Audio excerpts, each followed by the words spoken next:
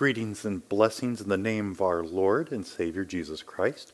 Welcome to another episode of Get Right for Sunday. Today we will be looking at the gospel reading for the feast of the baptism of our Lord. I am Pastor Wright, and I'm kind of flying solo, and by saying solo, I'm the guy talking. Vicar is here working on the soundboard, making me sound good. Our gospel lesson is from St. Matthew chapter 3, verses 13 through 17. Then Jesus came from Galilee to the Jordan to John to be baptized by him. John would have prevented him, saying, "I need to be baptized by you, and do you come to me?" But Jesus answered him, "Let it be so now, for thus it is fitting for us to fulfill all righteousness."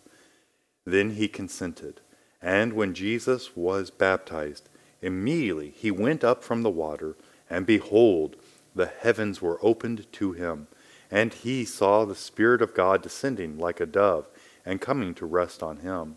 And behold, a voice from heaven said, "This is my beloved Son, with whom I am well pleased." This is the word of the Lord. Thanks be to God. It is in this text that we see so much taking place. First, we are still coming off of the whole Christmas. Jesus comes to us, the Word made flesh. And then on top of that, we have the Epiphany. We have the Magi coming and recognizing that this is the King of the Jews. And now we are with Jesus at his baptism. And at his baptism, we get to see that he does something very interesting as both God and man. John the Baptist was preaching a baptism for repentance. That means it was geared to and for sinners. And then you have the Lamb of God, the perfect sacrifice, the perfection of God showing up for a baptism of repentance, a baptism for sinners. And John recognizes this immediately. Why would you come? I need to be baptized by you. But again, you see Jesus answer, "Let it be so now, for thus it is fitting for us," not me, not you, us, "to fulfill all righteousness." This statement of us is the fact that Jesus does come to his people, comes to the world. And by coming to the world, he connects himself. And this isn't just the whole idea that Jesus, the Word, God, comes and connects him to the flesh. He is in the trenches with us. He is entering into the depths of our sin, the depths of our death, and he comes as a sinner. Now, he has no sin, but he's coming like one who has sin. It's like he's taken it upon himself. After all, that is the reason he has come into the world.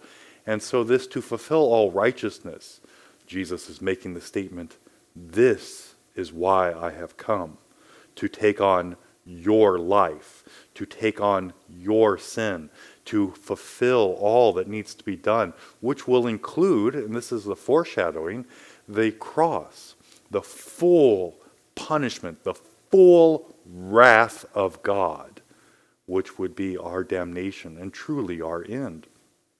And then we hear that John consented and Jesus was baptized. And when he comes out of the water, however that is, the heavens are opened and you have the Holy Spirit descending like a dove. And then we hear God the Father making the statement so nobody can misunderstand who and what Jesus is. "This is my beloved Son, with whom I am well pleased." Again, this statement is saying that I have sent him. He is mine, and I have put him into the world, and he is pleasing me by doing my will. And we get the whole idea that Jesus is now being submissive in the work that God the Father has placed before him. Jesus, again, being perfect, Jesus being God and man, subjects himself to the will of the Father. Now, this doesn't mean that Jesus is doing this because he has to, and he's doing this because, well, he's going to be a dutiful son. No, his will is in line with the Father and does this. And this, again, is the connecting to his creation, connecting to his people, so that the pleasure of God the Father is now going to be the pleasure in and with his people, because his Son is there, because he is the one who will do all righteousness in our place. Going back to the actual baptism of our Lord and seeing your baptism, you are baptized in the name of the Father, the Son, and the Holy Ghost. And it is there that you have the promise of redemption. You have the promise of the forgiveness of sins, the rescuing from death and damnation. And we get to see this picture that Jesus enters into your life through your baptism. It is as if Jesus walks on the waters of your baptism to enter into your death and bring you out of death to his life. He walks into the waters that you have polluted with your sin and has that all come upon him. It is the washing of your sin, and it washes off of you and onto him, so that you have the cleansing waters of baptism, and death, sin, and all the filth that has been produced from our corruption is wiped out and wiped on Jesus as he takes that to the cross. And those sins, that death, is what is put to death on the cross and left in the grave. For when Christ rises, what does he do? But he rises in his glory, no longer marred or stained with our sins, but comes out fully and utterly pure. And that pureness, that glory, that grace, that mercy, that peace is what we are baptized into. And yes, you have that now. And we get to see the fulfillment of this in our resurrection.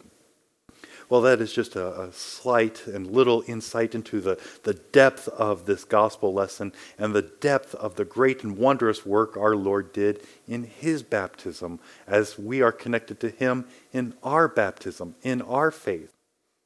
It is my hope and prayer that you will join us this weekend, either on Saturday the 11th at 6 o'clock or on Sunday at 8 a.m. or 10:30 a.m.